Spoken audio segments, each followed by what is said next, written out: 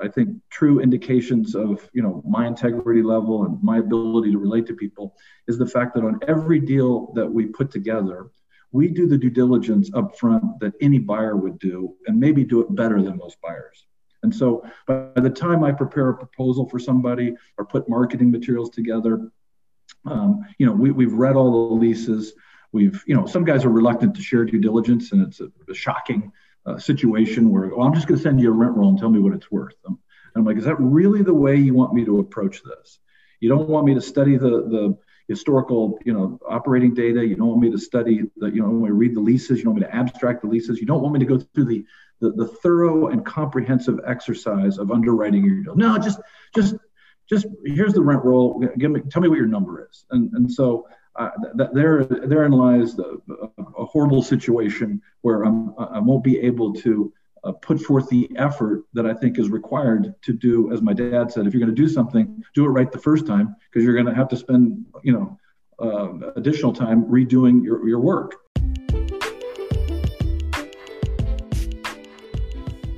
Welcome to the CRE Project Podcast, where investors, developers, brokers, and real estate entrepreneurs join together to grow, build, and execute on experience and strategies within the commercial real estate industry. We sit down with the top pros and leaders within the commercial real estate field and gain knowledge and insight from their success. We're glad you're here and look forward to connecting with you. You can find the CRE Project on all major podcast platforms, along with YouTube, Facebook, and Instagram.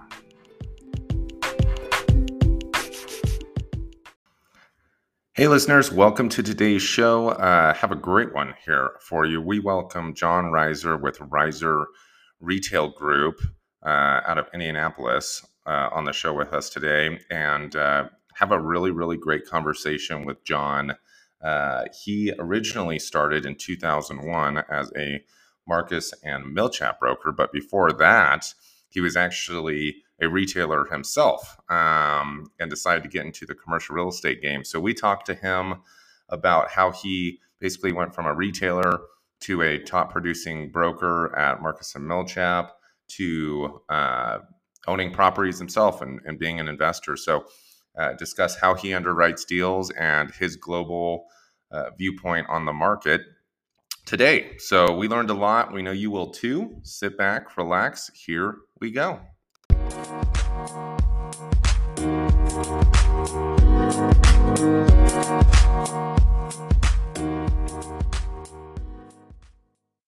So, John, thanks so much for being with us on the CRE Project Podcast today. It's an honor to have you on. So thank you for saying yes to our invite. And, we've given the listeners in our intro some brief background on who you are and what you've accomplished. But to kind of start out the show, we'd really like to kind of hear that from you, how you started in the business, kind of grew up, through M&M, and then started your own brokerage, and then doing some investment buys and purchases. So we'd just really like to kind of hear your background to start it off. Great. Well, thanks for having me. Obviously, we recently met when I acquired a building in Santa Fe, New Mexico, which I guess we'll go back to that whole story later in the podcast. But, yeah. I've been an entrepreneur my entire existence. And so when I was 5, 6, 7, 8 years old, I was shoveling snow from driveways and raking leaves and mowing grass and waxing the cool guy's car in my neighborhood in order to make some money.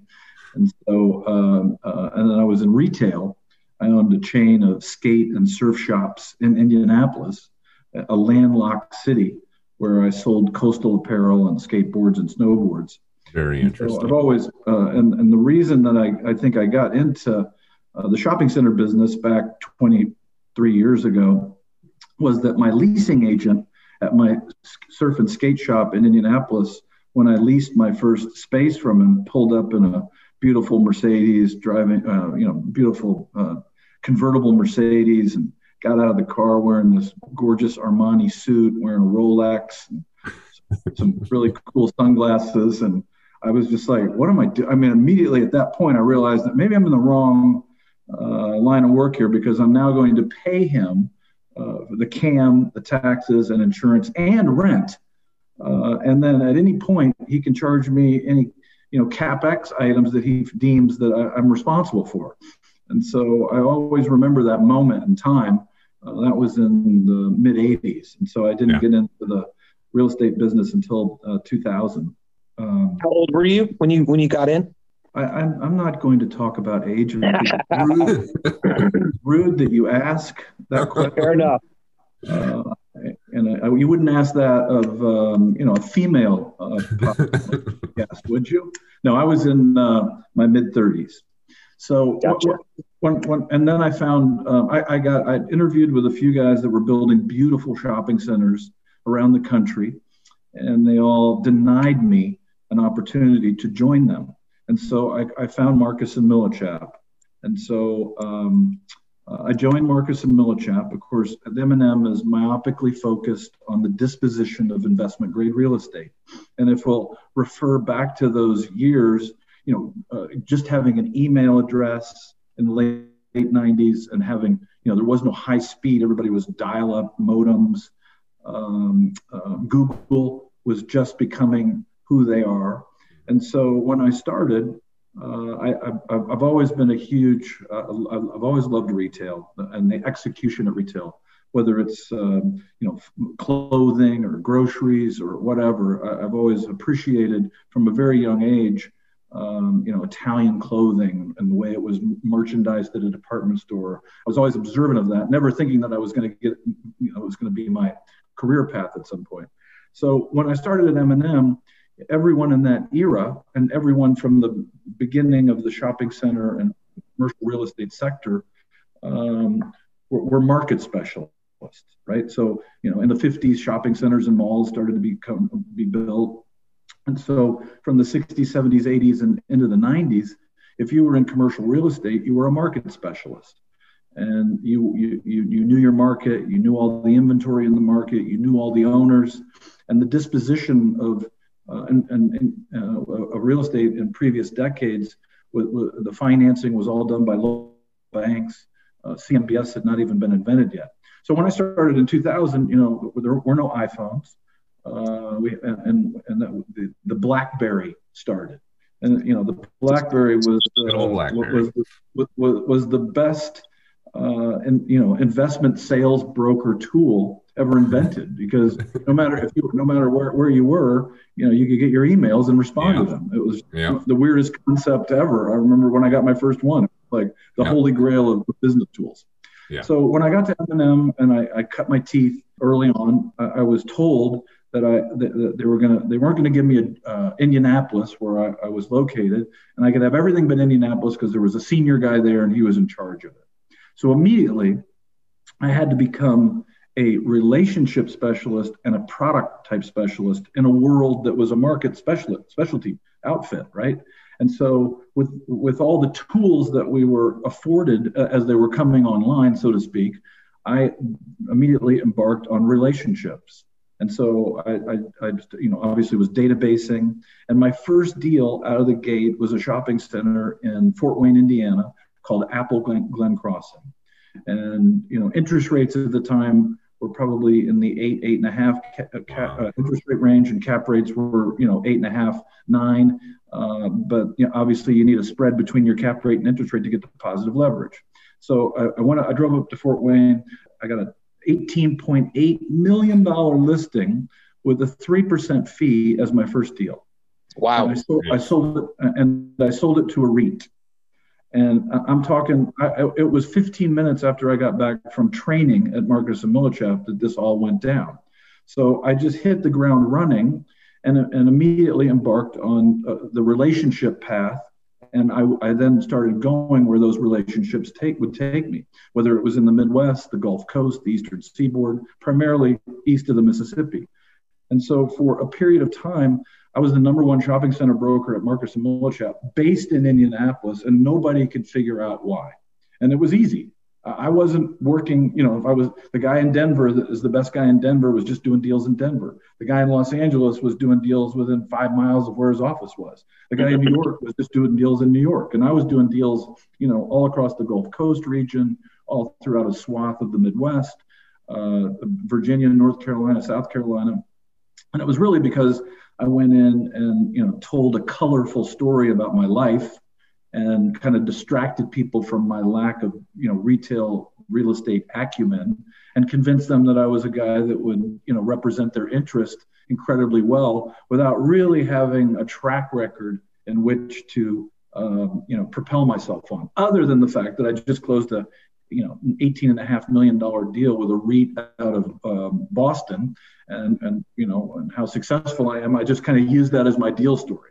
For sure. And so, I worked the same, there's lots of, forks in the roads as I went through those years, but there was this period of time where Californians were exiting their multifamily investments that have been passed down through the generations and looking for more yield, trying to buy shopping centers in the Midwest and the Gulf Coast and on the East Coast. So there was a period of time where CMBS lending became in vogue, where everybody was getting non-recourse financing for 10 years on shopping centers where the paint was still drying, whether they be Walmart shadow anchor deals, Sam's Club shadow anchor deals, Target shadow anchor deals, grocery anchor deals. And so for years, I was doing $100 million a year in sales to all different types of buyers, but a large percentage of them were West Coast exchange buyers looking for more yield. Mm-hmm. During that time, my whole objective was to continue to nurture and foster the relationships with the guys that either build centers or buy centers and add value to them, and then would give them to me without me having to compete for the listings. And so that sustained me, until the financial crisis, if you want to call it a recession or a depression. Yeah. The day Lehman Brothers BK'd, I took my boutique brokerage shop, not knowing that the world was going to have a liquidity crisis for the next couple of years. But I left M&M at that point, and I really had my own boutique brokerage company within their brokerage company, mm-hmm. because I was double ending, 90% of the deals that I brought to market anyway. And I potentially knew who the buyers were of those deals before I even took them to market. And sure. So I had my, I then took my business away from the M&M umbrella and started my own shop. And that's what allowed me the freedom to work on both sides of the desk, acquiring real estate with the money I make from my brokerage company, and then continuing to focus on, brokerage. Sure. No, absolutely. So I appreciate that background. And it's a really fun story and a unique one, which I can appreciate. But I'd really like to focus, and you mentioned it a few times, how you focus when you were starting on building and being very strategic in nurturing and fostering relationships, and like pop the hood a little bit on that. I mean, what do you feel like you do exceptionally well to build relationships and nurture them? And where do you feel like most brokers and professionals in the real estate industry, where do they go wrong with relationships? Well, every day I'm confronted with underwriting deals for clients, and they tell me, well, so-and-so from X shop just said that they could get a 4 cap for my shopping center. Yeah. And I'm like, and they showed you how they were going to execute on that plan. How? And they go, oh, well, they just said that they have buyers, from California that are willing to pay those things. And so, there's that's an excellent point. I initially, and still to this day, when I'm going to meet someone new or try to earn someone's business, I try to do some research on them. And look, we all have colorful lives. And the way, and obviously I can draw on many experiences, some of those experiences I told you about, but I try to find common ground with people. And sometimes it's hard to break people down, but sharing my life stories, whether they're I've been in broadcast sports television this will be my 39th year. I worked 3 nationally televised NFL games this year for Fox and CBS. I've been to the Olympics and won an Emmy Award in 2004. I've snowboarded all over the world. I'm an art collector. I mean, all the weird idiosyncrasies and things that I collect, vintage motorcycles. I try to find something in common with everyone. And it may not be my hobbies or my things I collect or my weird idiosyncrasies or the sports that I enjoy. It may be something about them that I can find relatable, right? And so, I play golf, and there's a lot of guys that play golf, and so if I'm trying to break a guy down, I invite him to my club, or I try to work. If he's lives somewhere, I try to bring up conversational things to kind of distract, to kind of get them at ease that I'm a normal guy, or I've got an interesting story to tell them, or find something in common. So years ago, I really used to. I would call tenants, and I would ask tenants of a shopping center, "Hey, what's your landlord like? Have you ever met him? What kind of car does he drive?" Good and I remember one time on a shopping center that I listed, one of the tenants told me that he loves dogs. Every time he comes here, he brings his German Shepherd, right? And so the first conversation I had with him, I had my dog in the office with me, and the dog was barking, and we found a common ground there. So at the end of the day, there's many different. There's no set. Everybody's different, so you have to assess their personality if they're willing to engage in a friendship. And I think most of my relationships that I started with 20 plus years ago are I still have today, and many of them I've bonded with those guys. A with humor, B with execution at the highest level possible. Never having my integrity or my fiduciary questioned. And when you have a boutique operation, you can't bang the sign over the door every morning when you come in. If you've screwed up the day before, because it's a small industry, and everybody makes mistakes, and I do make mistakes, but be accountable to those mistakes if you make them, and never make them again.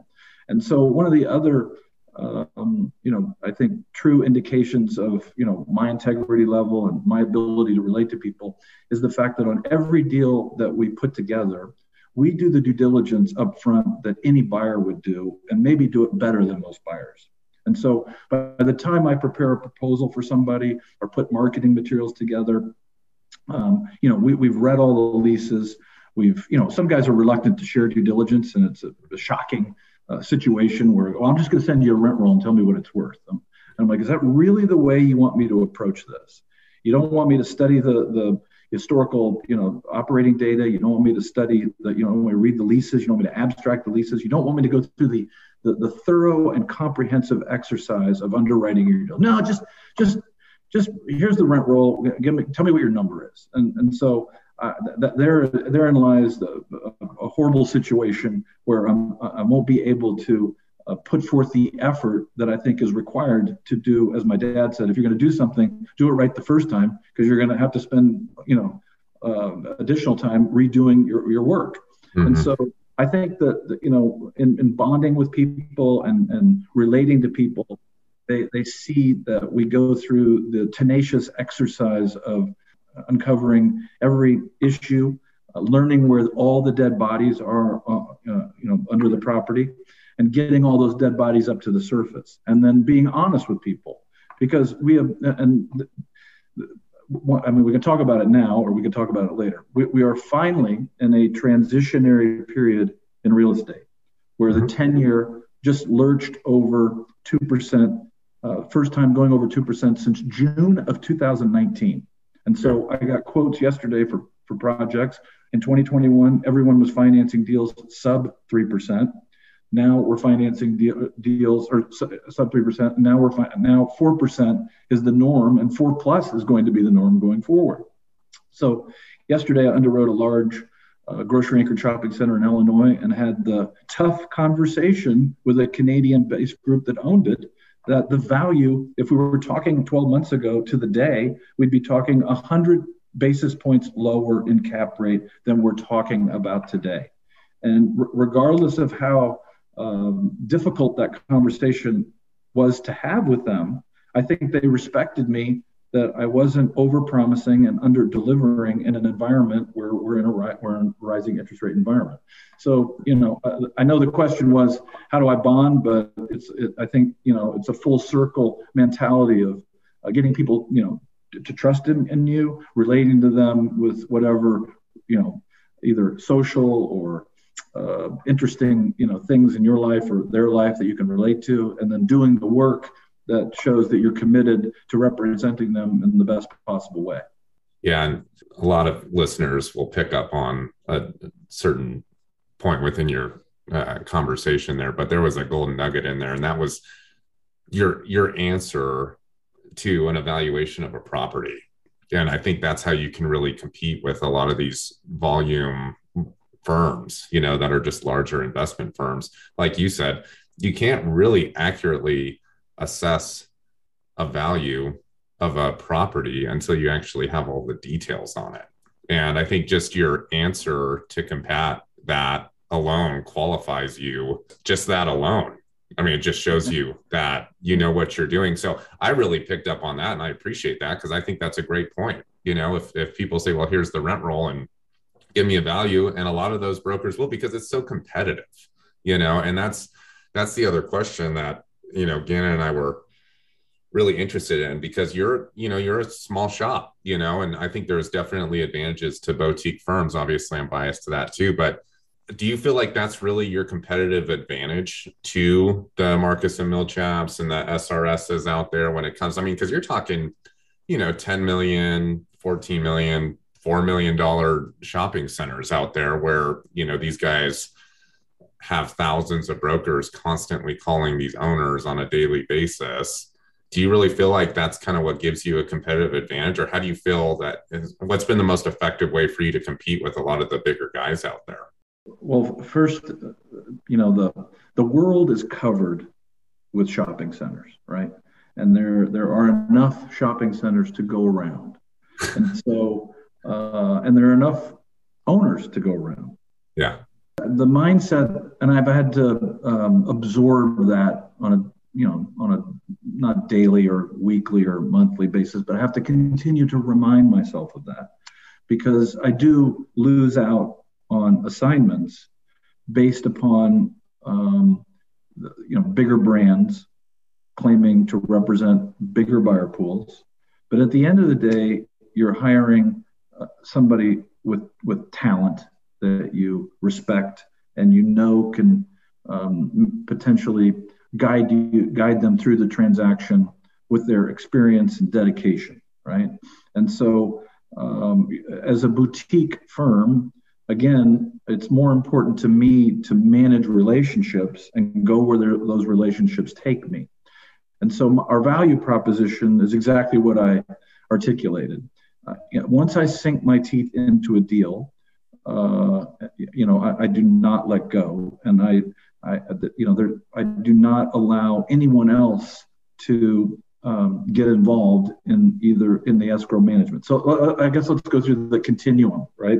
So the continuum is that you engage, you get books and records, you produce a BOV, you come up with a marketing strategy depending upon the asset. They give you you sign the rep agreement, you launch the marketing campaign. You send out CAs. This week I launched a Total Wine Anchored Center. Last week I launched a Total Wine Anchored Center in Richmond, Virginia. I got 75 marketing packages out in about 6 days. And I've already got half a dozen offers on it. And it's not the nicest center, but it has a great tenant. Total Wine is like having a grocery store with no groceries, right? Yeah. It does $900 a foot in sales. In Virginia, they're not allowed to, the state controls the sale of all spirits. So it's strictly wine and beer that this 12,000 foot store does and sells. And so up until this point, anybody can kind of do what I'm doing, right? This isn't rocket science. What separates the men from the boys in the business is picking the correct buyer, negotiating the contract, getting escrow open, and getting the deal to the closing table, right? Because all deals have hair on it. And as I said earlier, getting the dead bodies up on the surface so that people can deal with them on day one versus having them discover them on day 50 or 60 in a transaction is what separates me from the rest of the pack, right? Now, I have, you have to stay myopically focused on what you're doing. And so I don't really look out there and see what other people, I used to look and see how other people were conducting themselves. And I do download marketing packages to try to find great ideas from other great brokers.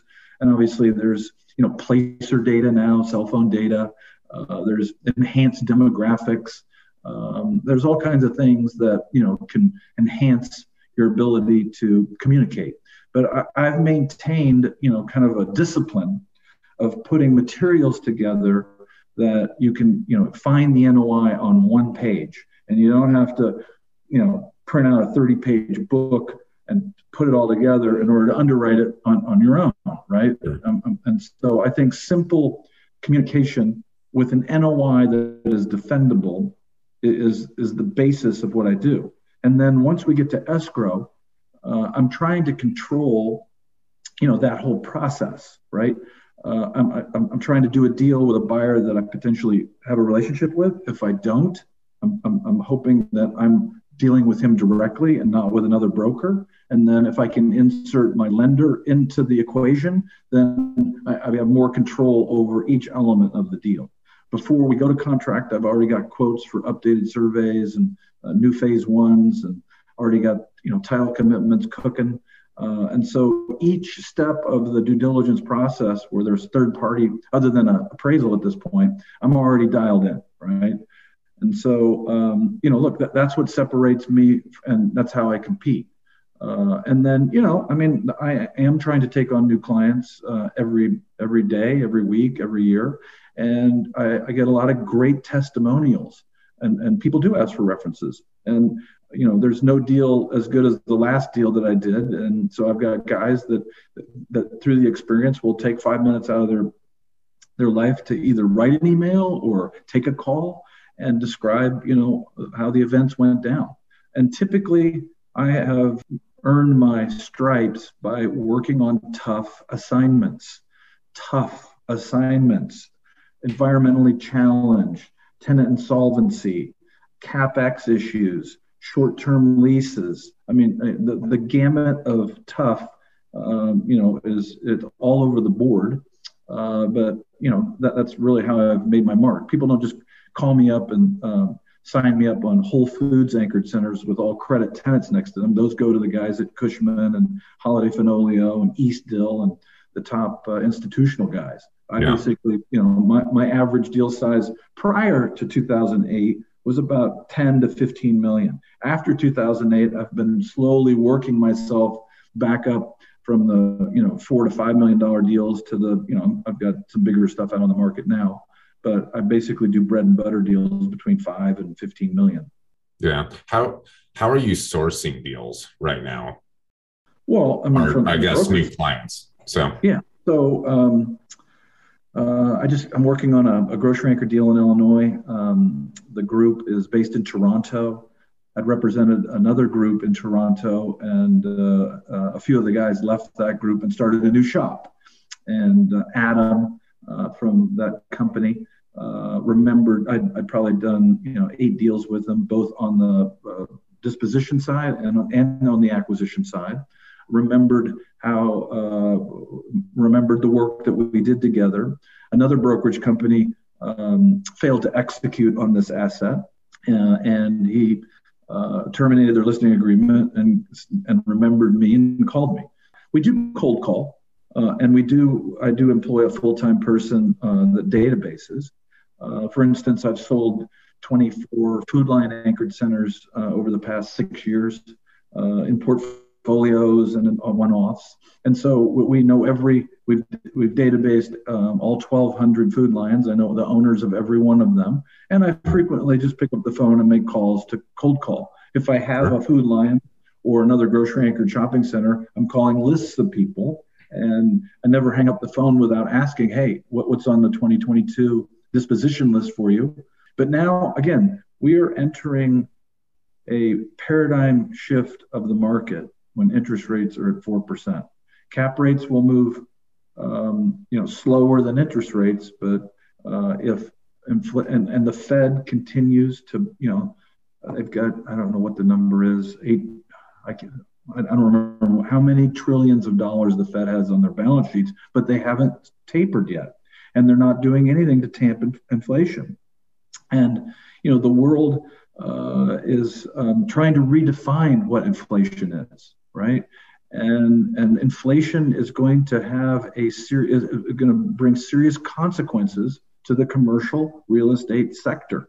In a rising interest rate environment, as long as there's liquidity in the market, cap rates will have to move. In 2008, liquidity was wiped out, and no one was financing deals other than banks and life companies who were lending at much lower LTVs, lower amortizations, and with recourse.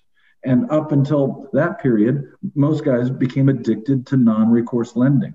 So as long as there's not a cataclysmic China event or Iran-Ukraine event, I think liquidity will still be available in the market for us to continue to do our jobs, but interest rates are going to impact. So yesterday, I'll give you a quick example. I was getting debt quotes for the shopping center I described in Illinois, grocery anchored shopping center, and I got 2 CMBS quotes. They're now at 4.1% on 10-year money. But now we're back to the financial engineering period where they're all offering interest-only periods, right? So I have a brief window now where I can offset interest rate cap rate, and I can show guys, hey, you can still get an excellent cash-on-cash return because I got you 3 or 5 years of IO. I also got a quote yesterday from another CMBS B-piece buyer outfit, where they'll do 5 years of IO followed by a 30-year AM on the back 5 years for 10-year money, or they'll do a 45-year amortization for 10 years. Wow. So I haven't executed on that. I've just got the quotes, but I do have some tools in my tool chest now to offset this incredibly fast-paced moving interest rate and the slow move of cap rates, because sellers will move much slower than interest rates will. But it's definitely going to have a serious impact on 2022. So what does the next 5 years look like to you? I mean, that's a terrible question. I mean, that's terrible. Hopefully, well, it really looks bad on some of my 2021 acquisitions based upon the cap rates I paid, because at the end of my 5-year notes, if interest rates are at 5 or 6%, I'm going to be bringing cash to the closing table to refinance those assets unless I pay down some principal. But I just don't know. I mean, it's impossible. Look, we've gone for 13, 14 years in this low interest rate environment where probably, if you asked me this question 10 years ago or 5 years ago, I wouldn't know how to answer it then, but I certainly would have said to you that there's no way we're going to stay in this low interest rate environment for another 5 years, right? Yeah. And then we did, right? And so now, and I was using as one of I'm sure you use this technique as well, the threat of rising interest rates is a great motivational tool to get listings. I have lots of threats, right? Hey, ICSC is coming up in May in Vegas. We need to get this property underwritten and on the market so we can debut it at ICSC. Or ICSC New York's coming up in the first week of December, and we need to list this property. Or, we've been in this low interest rate environment for 10 years. We need to sell it now while interest rates are at 3%, and you can capitalize on a compressed cap rate. So it's a very unfair question, and I don't know how to answer it other than to say, again, and I'll key on this because I've been through various cycles now. As long as there's liquidity in the market, I think we would be much healthier if we were in a rising cap rate environment. I mean, it would be great. I mean, I'm going to say this, and I don't know if you get feedback on these podcasts, but I like a 10 cap rate environment. The math is so much easier. when I can divide by 10. Mm-hmm. Yeah. Also, you didn't think that was as funny as I do because it's so easy to do the math. The other situation is that where we've been in cap rates for single tenant net leased assets and multi-tenant assets, whether they be shadow anchored or grocery anchored or power centers, is really unhealthy, right? And we need to be in a higher cap rate environment, higher interest rate environment, just for all of the metrics to work better, lower cost per square foot. And so it's healthy to be in a rising interest rate environment, but we've been addicted to low rates and low cap rates for so long. It's going to take a while for sellers to adjust. And hopefully, guys that have owned centers who are about to run out of their depreciation are guys that have equity in deals, and they will be able to dispose at higher cap rates, right? The guys that paid extremely compressed cap rates and did IO periods and long-term amortizations will not have equity in deals. I don't think that there will be a lack of product on the market as long as there's liquidity. But I do think there'll be a lag time between the seller's expectations and cap rates rising as interest rates rise. So I think there is an answer to your question. It's just hard to predict out past a year from now or out past 2 years, because if the Fed can get control of inflation and what speed they can tamp it down will have a direct impact on rates. The inflationary situation that we're in, the transitory talk of last summer, now we're at 7.5% inflation rate in January. The conversation about how this is just greedy corporate America rising prices on poor citizens of the United States, whether it be for food products or what have you. But an interesting concept here is that used car prices are inflationary, right? And no commercial auto manufacturer or company controls the value of my used trade-in, right? So recently I ordered I'm not embarrassed to say, but I ordered as you're a Ford guy, I ordered a Badlands Bronco. Oh, congrats. I just took delivery of it prior to about a 24-inch snowstorm in Indianapolis, which we haven't had one of those in decades. Yeah, there you go. So I traded in another car that my wife owned and that she didn't enjoy, that I had bought in 2019, late 2019. And I got, they valued it for about $2,000 more than I paid for it. And so, just the whole exercise of inflationary driven markets, I think you can look to the auto market, the used auto market, as an example of something that's 4 or 5 years old being worth more today than it was worth 4 or 5 years ago, right? Because of the lack of inventory out on the market. So I think that's a good example to show what inflation is doing without having a political spin on it. So the impact inflation having on ground up new construction deals, I mean, we're seeing in our market a lot of projects just aren't happening because the rents aren't keeping up with the construction costs. And there's just not the pool of tenants to pay that. Exactly. It's really making for an interesting environment in the new construction development space within our industry. Or you got to be careful because you go out, you can negotiate your lease, and then you start getting change orders for concrete and drywall and material and labor price increases, and it's coming right out of the net, which is happening to us. Yeah. So. Well, and it's just, I mean, the conversation that I've had with several people, and you said it really well, John. I think it is healthy to have. We eventually have to have some type of, I wouldn't say reset, but there has to be some sort of leveling out here, because the underlying problem, which we all know, is that the tenant drives everything, and the rents, I just feel like, aren't keeping up, at least with the majority of users, and at least in our market here locally in Albuquerque, to justify new construction. And that's where the rub is right now, I feel like, with a lot of new construction projects, is there's just that delta and it's not bridged yet. So it'll be interesting to see. That's why, like you said, I don't know where it's going to be in 3 to 5 years, but there might be a lull with new construction products and new product hitting the market just because of those two metrics, in my opinion. It's kind of interesting. Yeah.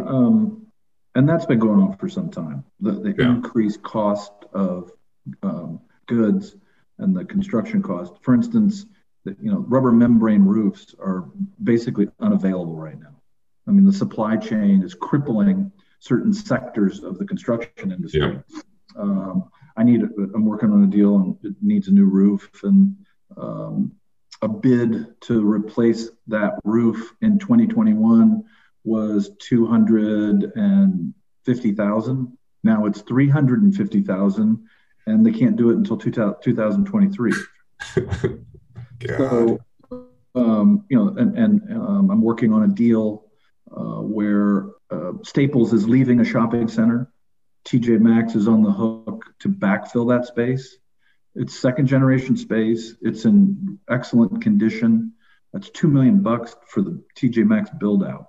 Probably $500,000 more than it would have been in 2020. 2021, not that big a difference, but the supply chain is definitely impacting the tenant improvement allowance and costs for adaptive reuse of existing shopping centers. I don't typically play in the development sector.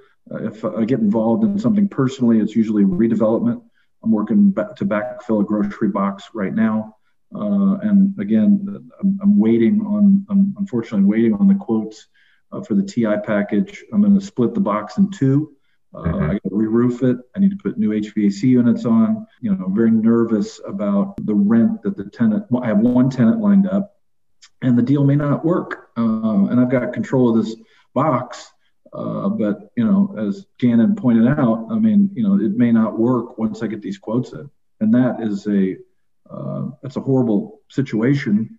If you can't get the material, and then the material costs are going up exponentially, it's hard to get anything done. So yeah, I'm curious with a lot of your clients, because this has come up with me a few different times, but are people paying attention more to the rent escalation and increases within leases right now? The technique, obviously we use Argus. We're always working on internal rates of return, both leveraged and unleveraged. In every deal I do leverage, and I'll just continue to beat this to death until you tell me to stop saying it, but leverage. Bring it on. Leverage is the key component to getting any deal done. And so when I'm building an IRR model, clearly having rent bumps within the initial term and then rent bumps in the option are obviously the best way for guys that do what I do from both sides of the desk that I sit on. But from the brokerage aspect, I can distract people from the going in cap rate and show them where the cap rate is in year 2, 3, 5, 7, depending on what they tell me their potential hold period is. I have lots of groups that are limited partnership groups, fund groups that have a predetermined exit date on everything they buy.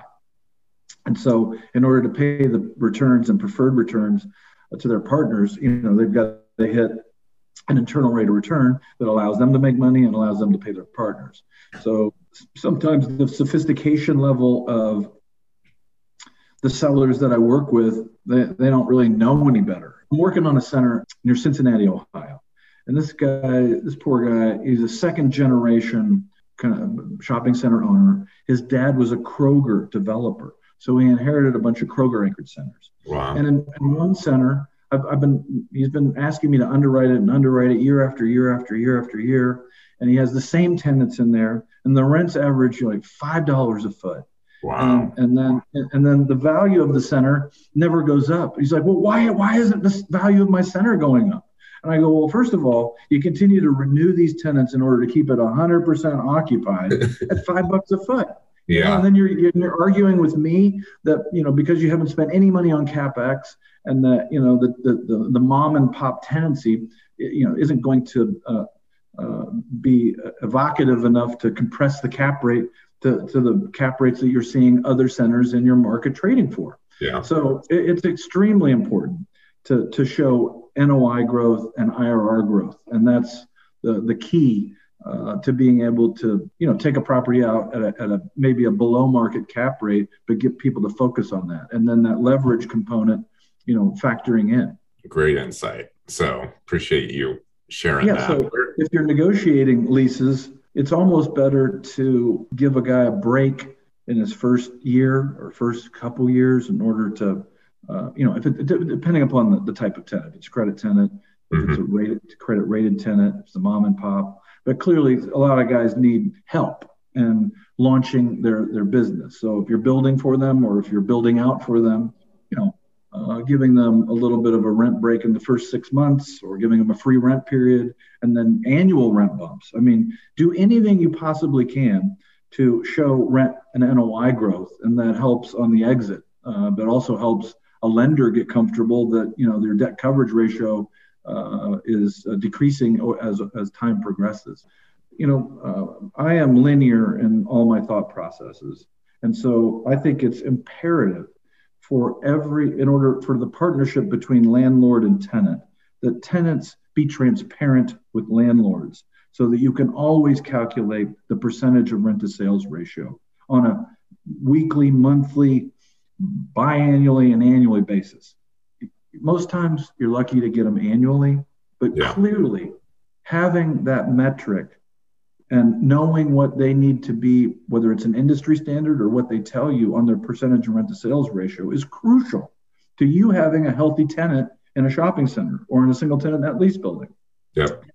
For the life of me, I don't understand why some tenants don't want to answer that question, right? It makes no logical sense, because if they come to you, I owned a center in Arab, Alabama many years ago. Dollar Tree came to me. They were paying, and they were paying $10 a foot on a 6,000 foot Dollar Tree. And I got complaints every day from the neighboring tenants about the, tens of thousands of cardboard boxes stacked up behind the store. So they call me up and they say, hey, we need a rent reduction. And I'm like, really? Okay, well, I'm willing to entertain it. What are your sales? Oh, we don't give out sales. I'm like, well, I've been to the site. My tenants constantly complain about the amount of volume that your store is doing. So in order for me to consider giving you a rent reduction, which I'm willing to consider, even though I have a CMBS loan, which may put me in default, I'm willing to consider it. Just share your sales with me, and let's calculate a percentage of rent to sales ratio that works for you. And that's that A, you tell me you need to be at, and B, I can confirm as industry standards. Oh, we don't share sales. We really need the rent reduction because other stores in the region aren't doing well. And I was like, okay, well, this conversation has just ended, and talk to you later. And I never gave him the rent reduction. So my point is that, the rent increases, percentage of rent to sales ratios, being to calculate those things, all are imperative to having a healthy tenant-landlord relationship and knowing whether, that they can survive and are sustainable. Yeah. Just as it relates to the future landscape of retail overall on a macro level, things that have changed or that are changing, all of the omni-channel conversations, shop online or pick up in store. My wife does, I can't remember the name of it. They ship her a bunch of clothes. She tries them on. If she likes them, she keeps them. If not, they send them back. What do you see are some of the major things impacting that landscape as we move forward into the metaverse and the new world of retail? Can we go for another hour, Clayton? Yeah, right. Yeah, I know. We're gonna have you back on for round 2 or 3. Well, obviously, the pandemic. Let's just focus on what the pandemic did. We can talk about the changing shopping patterns in a minute, but the pandemic was the greatest thing that ever happened to the grocery industry, right?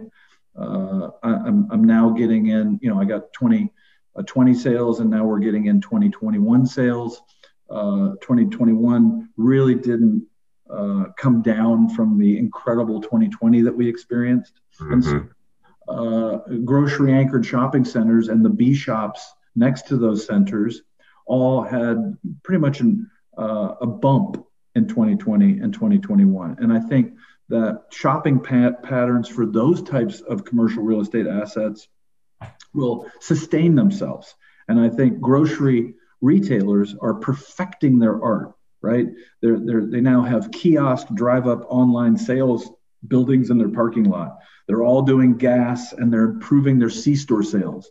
I'm working on a grocery now that has an enhanced pickup food C-store connected to their gas station, where they have prep salads and prep lasagnas. So they're not selling cigarettes, Mountain Dew, and Cheetos. No. They're now selling legit healthy foods. And so I see this execution at retail amongst numerous grocery operators, which is wonderful. As we started out the call, I told you I love retail. I love execution at retail. And to see not only Whole Foods aspiring to improve their brands and offerings, I'm seeing in all different types, different, whether it's Kroger or Hy-Vee, or I don't know if you have H-E-B in your neck of the woods, and Wegmans and the food line, even the food lions are improving their performance. So on a more macro level, as we, there clearly are sectors of the commercial retail sector that have been impacted on online shopping, and Amazon is clearly tearing a swath, through a lot of those. But I think Dick's is out with new brands. They're doing larger format stores with more interactive experiences. They're doing a new high-end store. They're doing their fishing concept stores. TJ Maxx now has 4 different brands. Ross is, the Rosses and TJXs of the world are lighting it on fire. Dollar General now has a new brand. So I think that the void, other than, who knows where we're going with the Nordstroms and the Macy's, and we obviously know where the Sears and Kmart's have gone. But I think there will be replacements, Gannon, that will backfill some of these boxes of types of tenants that have failed. And so I do think that the pandemic caused it had wider ramifications to people continuing to want to now venture out and do physical shopping. Clearly, there's always going to be a need and a proliferation of online shopping just because of how easy it is for some. But I am a student of larger metropolitan activities and how that's impacted. So I have a home in Miami. I see much more e-commerce deliveries in a more inflationary-driven major metropolitan market than I do in more tertiary and secondary markets. And so, in Miami and elsewhere, maybe even in Albuquerque, you can have all your groceries delivered to you by various different online delivery systems. I don't see that happening that much in Indianapolis or elsewhere that I travel, and in other markets. And so I think there is from a macro level, you have to break it down by major metropolitan areas and how they're acclimating to online shopping. More secondary markets with populations of, I don't know what Albuquerque is right now, and Santa Fe, but markets with 250,000, 500,000 people definitely have different shopping habits. And then, cities, the size of Indianapolis or Columbus or, Charlotte, or, I can name cities all over in my markets that I work in that boxes, vacant boxes are being adaptively reused. I gave you the Staples transitioning to TJ Maxx as an example. So, look, I think that there's no lack of ingenuity at retail, and I think that there are industries like the auto industry that has to completely change the way it operates. Right, the days of an auto dealership having 300 cars on the lot and you be able to go there and pick any flavor you want are history. Now, in 2020 car lots had 20 cars, in 2021, 40 cars. And so they're now going to shop to an experience where you come in or you order online and then you pick it up, right?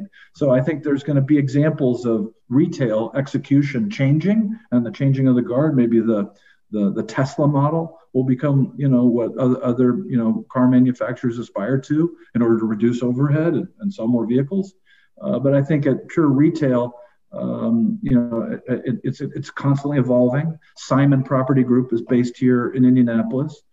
They're confronted with really too much GLA in probably every mall, maybe not every mall, but a lot of malls that they have, and trying to figure out the adaptive reuse, trying to turn them into mixed use with more entertainment, more restaurants, is the way that they've been going for many years now. So that's kind of my bullet point assessment. Obviously, there's a lot more. We can go much more in depth on that topic.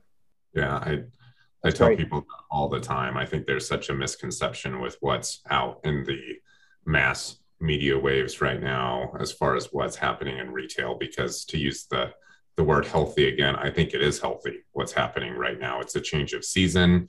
You have a lot of these retailers that haven't evolved and adapted and, kept up with the times, and they're getting, repositioned and backfilled with better, more modern uses, which benefits the consumer. So I think it's in a very, very healthy landscape, and I think we'll continue to see that. As we wrap up, we always kind of like to ask this question at the end, but you're kind of unique because I respect you in multiple different lenses, if you will. But we always say, what is one piece of advice you would give? And I want you to answer that in two ways. So I want you to answer it. What one piece of advice would you give an investment broker right now trying to grow his business? And then what is the most critical piece of advice that you would give to an individual looking to buy an investment right now?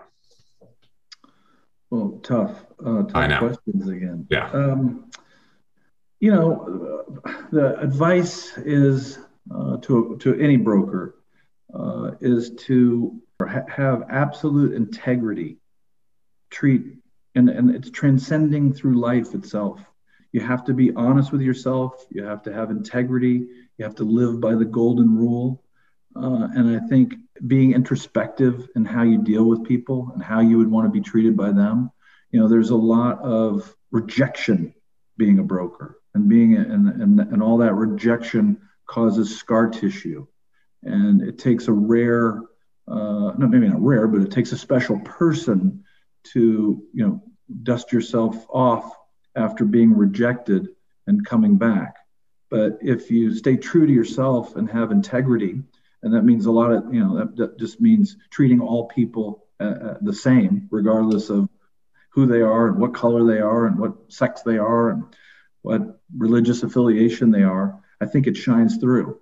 And so, my mantra is always to do whatever I do at 100% the first time I do it. And I think that work shows through. Every day when I wake up, I look in the mirror and I have an anxiety attack that I've got to get to work quick. And that I'm going to I know that I'm going to make myself uncomfortable, because I'm going to deal with rejection, and I'm going to deal with painful things that happen every day. But I have to continue to believe in myself and come back each day and try to do things at the level and the commitment at that level is 100%. And so I don't know if that is an answer to your question. Absolutely. But the rejection is going to come, and how one deals with it is a reflection of their character. There's lots of days I drive home and nothing good happened that day. Mm-hmm. That doesn't happen a lot. But if I do happen to lose a listing to somebody else that I feel is inferior to my abilities, that's very painful. And I got to look myself in the mirror and figure out what I did wrong. Sometimes maybe I didn't do anything wrong, and it was simply somebody choosing, to pick CB Richard Ellis over John Reiser Reiser Retail Group, just because it was a safer choice for them to go back. And if CB fails to execute, they could say, well, we picked CB. Reiser was too risky, right? Because, and so, that's the advice I'd give. It's really holding myself to a level of integrity and dealing with everybody the same. Yeah. What about for buyers and sellers right now of shopping centers, single tenant deals? I kind of already went through all that, right? Underwriting has to change in this rising interest rate environment. And so that is, we are in a tough situation right now because we haven't been here for so many years. So a lot of guys that have gotten into the business and the broker side and the investment side have never lived through this cycle. But I went back and started looking at deals that I did early in my career, and as we talked about early in the podcast, cap rates were way higher than they were now, and interest rates were way higher. And so my advice is that you may need to pause. You may have money burning a hole in your pocket in order to execute, but it may take. You may have to look at multiple deals and underwrite multiple deals in order to get the right deal where you can get the correct return. Mm-hmm. And don't stretch in a rising interest rate environment to buy something that you won't be able to service the debt on in the future.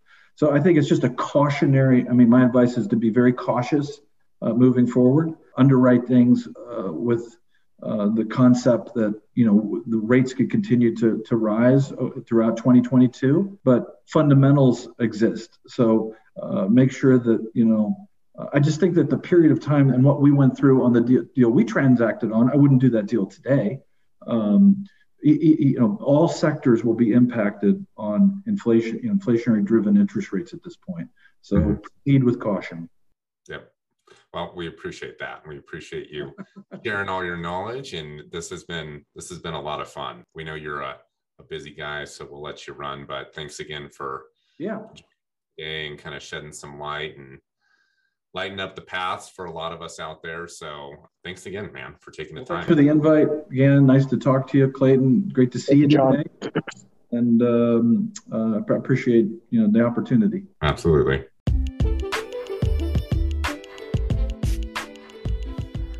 Hey listeners, thank you so much for joining us today. If you feel someone within your network would benefit and learn from this podcast, please feel free to share this or any other episode with them. If you feel you have benefited from this podcast, please leave us a review on any platform where you listen to podcasts. We greatly appreciate your support and feedback, and we look forward to connecting with you on the next show. Until then, stay healthy, stay safe, stay educated.